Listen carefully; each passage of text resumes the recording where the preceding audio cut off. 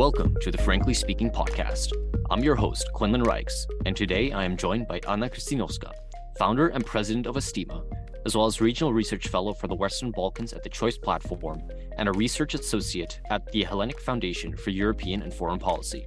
Today we are discussing the challenges and opportunities of China-Western Balkans relations and how Chinese influence in the Western Balkans is already a significant cause for concern in the EU. The Albanian Prime Minister, Edi Rama, made a statement recently claiming that his country saw zero economic benefits from China's 17+1 economic cooperation bloc. 14+1, of course, after the recent departures of Lithuania, Estonia, and Latvia. This also follows from the shockwaves that were sent through the EU and China after the newly inaugurated Czech president, Petr Pavel, made a call of support for Taiwanese President Tsai Ing-wen and even promised to visit the country, making him the first sitting EU president to do so. Now it seems that Central and Eastern European countries are running the very real risk of economic coercion from an exasperated Beijing. And that begs the question, how can the European Union and the Western Balkans make sure that the region does not become a geopolitical pawn in the play between Europe and China? We will be discussing all this and more. I hope you enjoy. Thank you for being here today with us, Anna, for the Frankly Speaking podcast. In recent years, you've really been able to position yourself as one of the top China watchers in the Western Balkans. And in 2020, you've even founded your own think tank, Estima, which focuses on EU-China Western Balkans relations.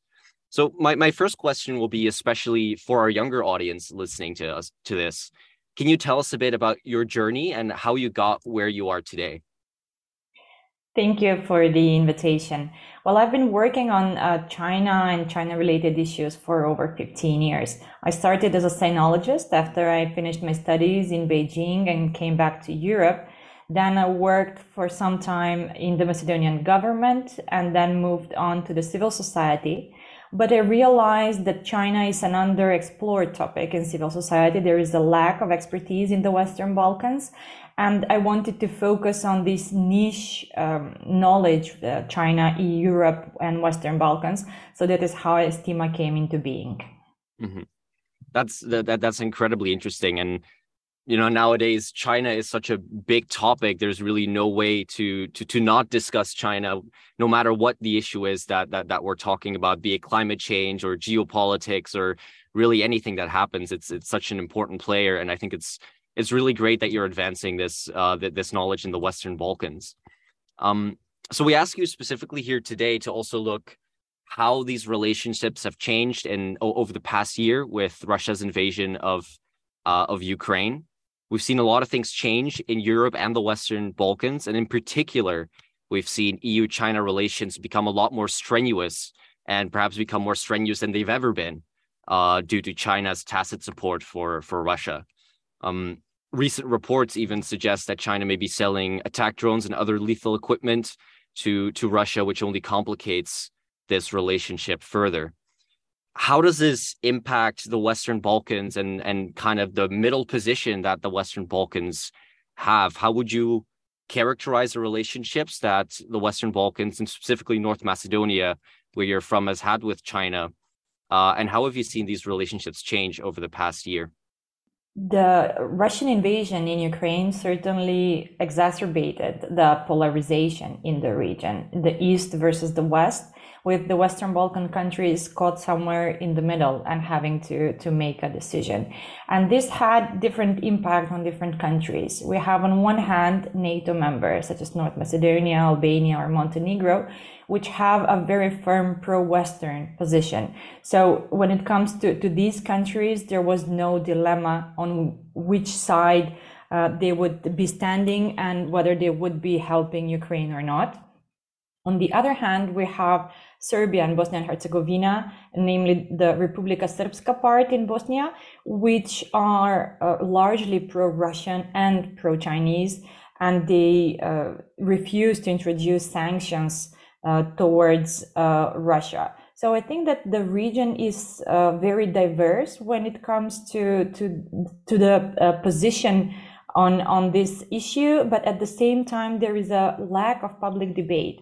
I don't think that citizens have access to information that analyzes in a very specific manner what the war implies for our countries, to make a direct link between the crisis, the economic crisis, inflation, energy crisis that we're feeling, and the Russian aggression, and how China's position, ambiguous position, fits into all of this. So they're simply, I don't think that most of the citizens are aware that China's more constructive, more neutral position could help to end the war more quickly and also have a positive impact on our countries.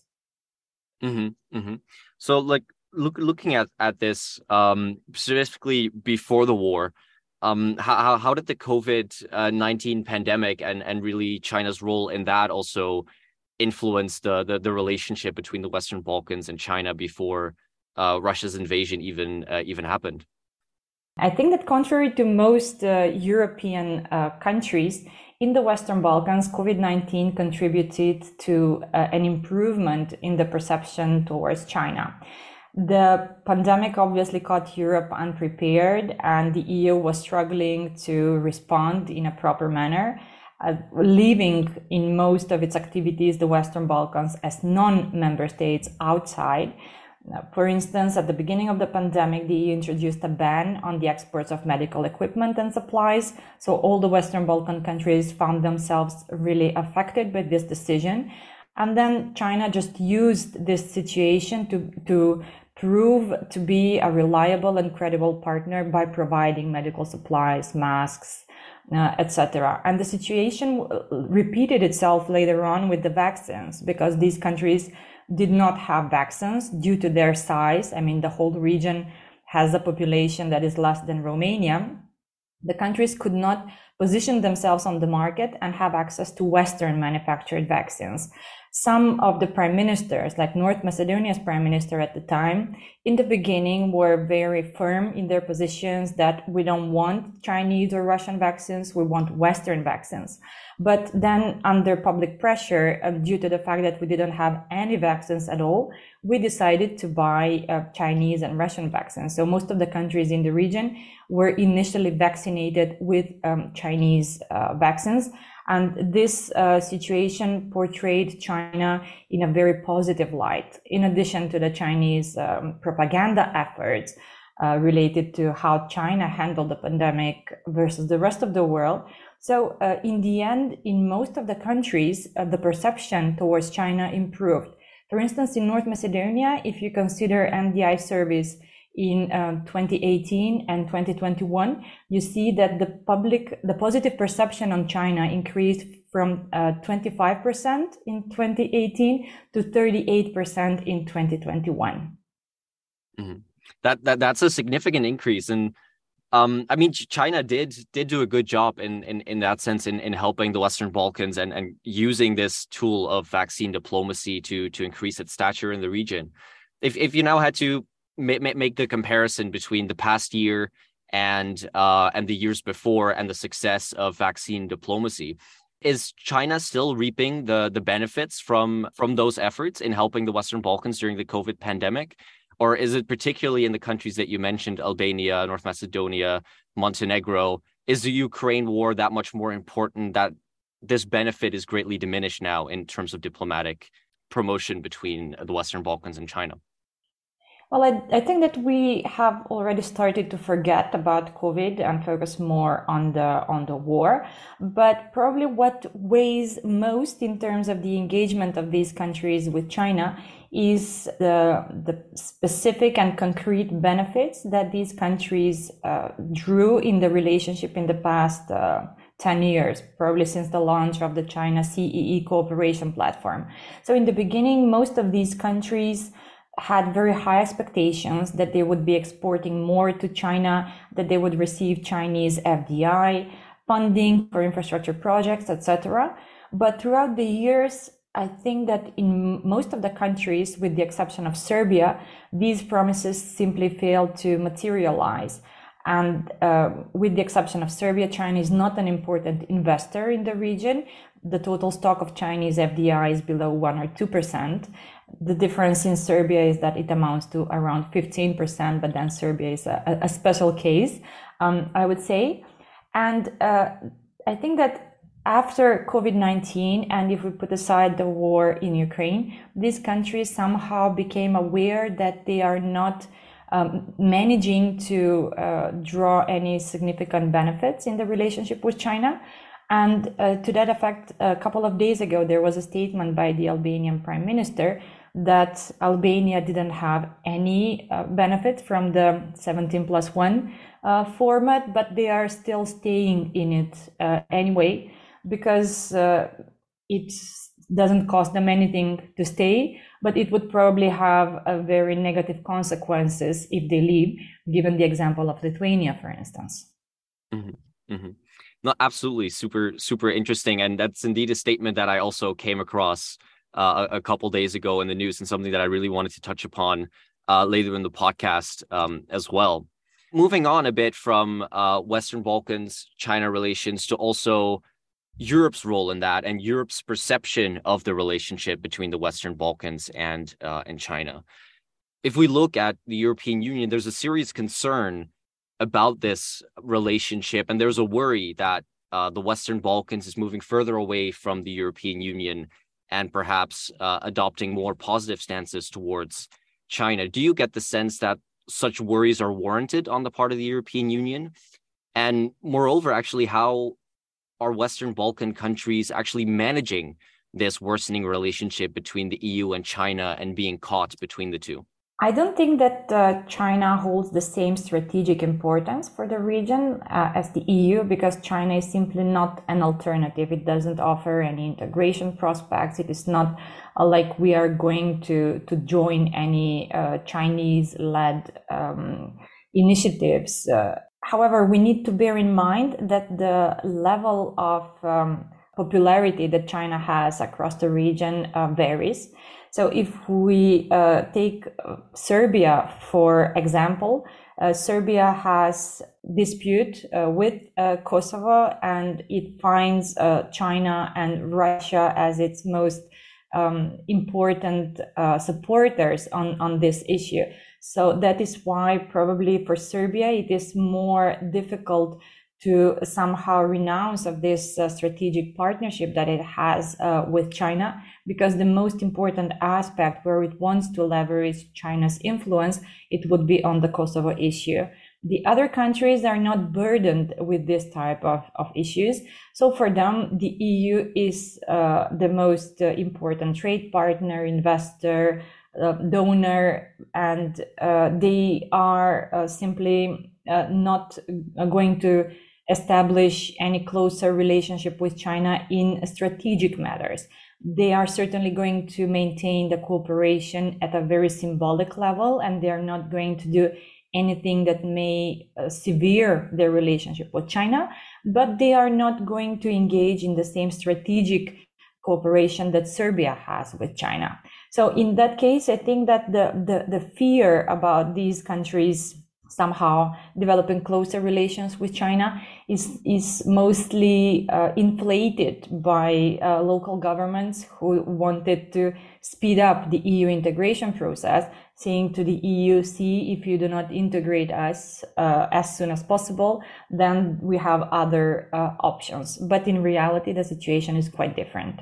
And I think, for the Western Balkans, accession is a big deal for a lot of countries wanting to join the European Union. And in recent years, we've heard a lot of talk about enlargement fatigue, things taking too long, and Western Balkan countries being a bit disillusioned with the road to EU membership. What role does that issue play in this calculus? Well, I think it is just like I mentioned. China is used as a sort of hypothetical alternative that the Western Balkan countries could have should the EU decide not to enlarge in the Western Balkans.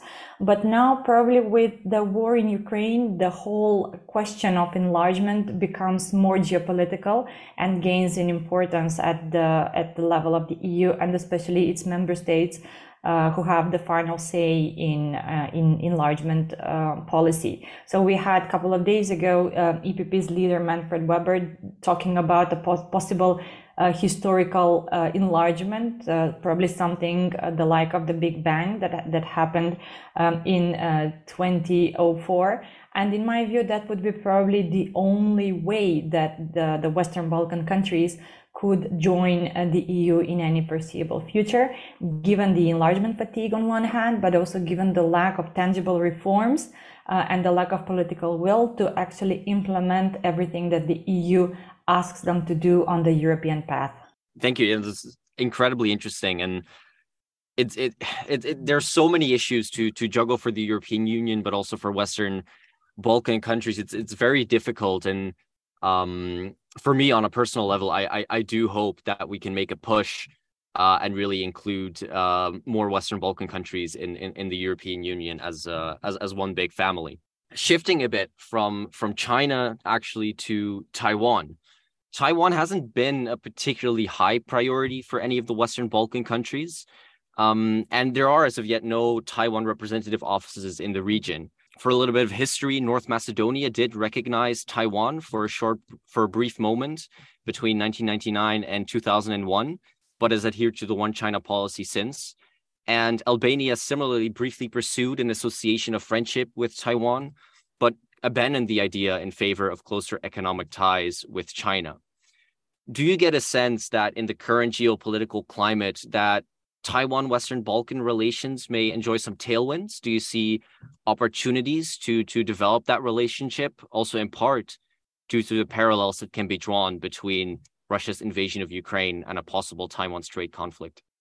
I simply find it difficult to believe that the developments could go in that direction. As you mentioned, Macedonia had a short flirt with Taiwan 20 years ago, and the costs were immense because as a result of our country's recognition of Taiwan, China vetoed the deployment of a United Nations preventative mission in the country. And in the context of deteriorated security environment with the war in Kosovo in 1999 and the huge refugee wave and the spillover of the conflict, we then had an armed internal conflict in Macedonia in 2001. So I think that this was a lesson learned. Moreover, in the meantime, the country didn't see any benefit of the engagement, of the short engagement with Taiwan. We were supposed to receive a 1 billion USD grant in exchange for the recognition, but the citizens didn't see any of these funds. So I think that this would be probably a cautionary tale for the region. Out of the 6 countries in the Western Balkans, it is only Kosovo that has some sort of relationship with Taiwan. So Taiwan recognizes Kosovo's independence. Kosovo still hasn't recognized Taiwan, but since 2021, they have a parliamentary friendship group. So it depends probably on Kosovo's calculations regarding its future path, whether the dispute that they have with Serbia is likely to be resolved or not.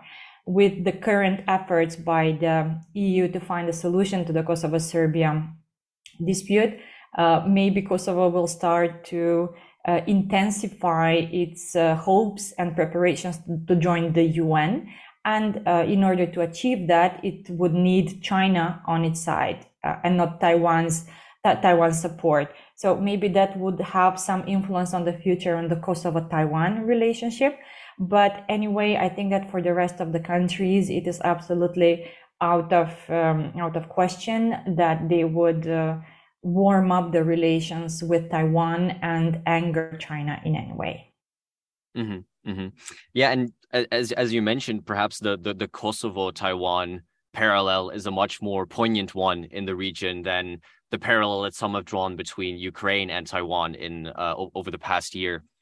And it's very interesting to hear you say that, you know, Kosovo may have to make that decision between supporting Taiwan, who it feels is in a very similar position, or changing and adhering to the One China policy in pursuit of its own interest of joining the UN and gaining international recognition. I think that's a very tough choice that I wouldn't wish on anyone to have to make. So you've mentioned some investments. You've mentioned that North Macedonia was promised a $1 billion investment from Taiwan in exchange for recognition. And we've seen that last year, Taiwan actually launched its Central and Eastern Europe Investment Fund, promising to invest a mere $200 million in the region, only 20 to 40% of which may be appealed to in the Western Balkans.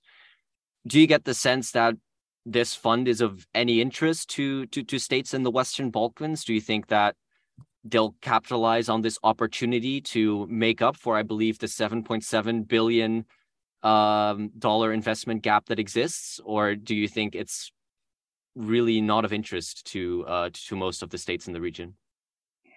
Well, as you mentioned in the case of Kosovo, I think that here we are dealing with power politics, and most of the countries in the region, being quite small in size, will have to face some important political or geopolitical decisions in terms of their alliances. So while I do believe that most of them will stick to the Western Euro-Atlantic path, I'm having a hard time imagining them using any funds from Taiwan in exchange for more meaningful cooperation. And then again, at the same time, they were already offered infrastructure funding from China. In most of the cases, the projects were marred with controversies, with overruns, prolongations, etc. But I think that most of the countries have reached their level of indebtedness, so they are not likely to take any more debt from China, but at the same time probably not accept any such offerings from Taiwan in the broader geopolitical context, and given what it may cost them in terms of the relationship with China. Mm-hmm. No, absolutely. I think I very much echo your sentiment there, and it's also the things that happened with Lithuania are also very much a cautionary tale for anyone who is trying to move closer to China in the current situation of things.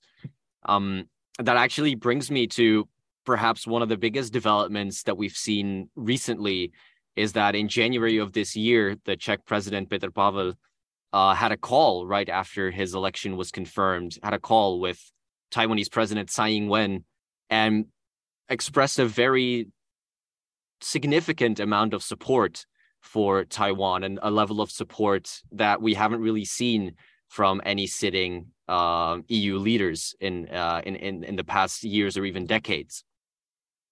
Do you foresee that the Czech president will follow through on the remarks that he made? Do you think he will actually visit Taiwan as he has promised, or do you think it's more of a campaign trail trick to really cement his position as Czechia's new president? Well, I don't think that this is the idea or the ambition of the newly elected president alone. I think that in the Czech Republic there is already an increasing support for closer relations with Taiwan, dating back to 2020 when the Senate president visited Taiwan, and now the president of the lower house is also planning to do the same in very near future.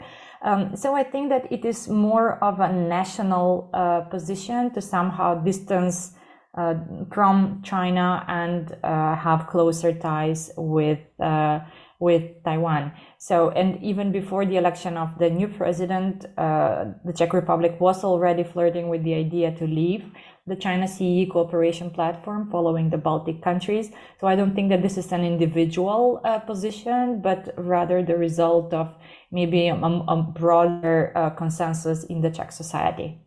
Mm-hmm. That actually perfectly leads to my follow-up question to this, which you've already mentioned. The 17+1, the China-CEE economic cooperation platform, has already been reduced to a 14+1 after the departure of Lithuania, Estonia, and Latvia. And now it seems that a 13+1 is almost inevitable if Czechia continues along this path. That, plus the fact that Edi Rama made this comment that Albania experiences zero economic benefit from the cooperation initiative. What does that say about the future of economic and investment cooperation between China and Central and Eastern Europe, and particularly the Western Balkans? Is this an initiative that's doomed to fail, or do you still think it's going to be salvaged? I think it depends largely on China and on what China decides to do next. I think that during the pandemic and even now, they have been engaged in some sort of introspection or analysis of what went wrong, what could have been done in a better way. So it is likely that they may come up with some sort of new proposals and new ideas how to further develop the platform with the remaining countries. So it will all depend on China's offer, because until now, most of the promises and the activities did not give the expected results. The countries are a bit reluctant to continue, and I have the feeling that they are tired of all the promises, all the MOUs. There is an abundance, several hundreds of MOUs that have been signed with no follow-up. So I think that if China is ready to propose something that would not be too strategic, like cooperation in the area of critical infrastructure, military or defense, because I think that is out of question for any of the countries in the region. Something that is more related to the economic aspects of trade, commercial investments, etc. It may be welcome to a certain extent in the Western Balkans, but a more strategic cooperation, I don't think that it will be on the agenda. So probably it will be in the areas of agriculture, environment, etc. And China would try to find and explore ideas that will not be somehow rejected outright by the countries in the region, in line with their NATO commitments or EU integration prospects. Mm-hmm. So to me, that really sounds like, even though the Western Balkans has a relatively close relationship with China, there's also some fatigue, signs of fatigue starting to show there, and disappointment and disillusionment. So if you had to, let's say, have a recommendation for the European Union how to capitalize on this opportunity, what do you think that the European Union could really do to further cement its position as a partner of the Western Balkans and further reduce China's influence in the region? I think the Montenegrin prime minister, after a recent visit to the United States, made a very bold statement to President Biden saying, if you want to reduce China's influence in the region, what you need to do without question is sanction corrupt politicians who work together with China. What do you think of such a bold statement coming out of a state leader from the Western Balkans? And is that an actually actionable policy for the European Union? I wouldn't necessarily make the link between corruption and China, because it is absolutely not true that China taught Western Balkan politicians how to be corrupt. To the contrary, I think that China, by coming to the region, simply used the tools and the practices that it is quite well versed in, given the situation in China, and adapted to the rules of the game in the Western Balkans. So corruption in the Western Balkans is endemic, and it is not a Chinese export. We should definitely, and the EU should definitely be supporting the fight against corruption in cooperation with the US, sanctioning corrupt politicians and officials. But that is one aspect.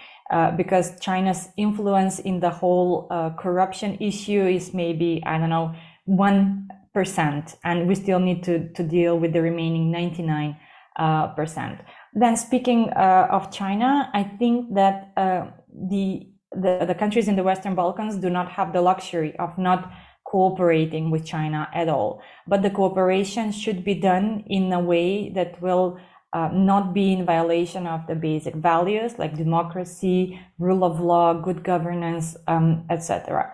So the best probably way would be for these countries to find a way to use the Chinese cooperation to somehow support their EU integration. And I'm saying this because China is fundamentally not against the EU integration of the region. It is beneficial to China in itself to have new allies in the EU. at the table when common foreign and security policy decisions are being made, in the European single market, etc. So there are some specific ways how this could be done. For instance, both China's infrastructure funding and EU projects go more or less in the same corridors, the Trans-European network in terms of transport. Why not in the area of environment, in light of the Green Deal and the Green Agenda in the Western Balkans as well? So there are areas where the Chinese cooperation could be synergetic with the EU path of the region, but I think it is up to the countries themselves to find a way to somehow reconcile this cooperation, while at the same time remaining true to their EU aspirations.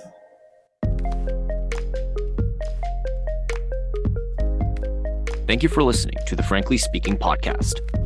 I was your host for today, Quinlan Reichs, and I sincerely hope that you enjoyed the episode. Please continue to follow Friends of Europe's broader body of work, as well as, of course, our podcast, for more information and more insights into the geopolitical questions of today. Wherever you are, good morning, good evening, goodbye.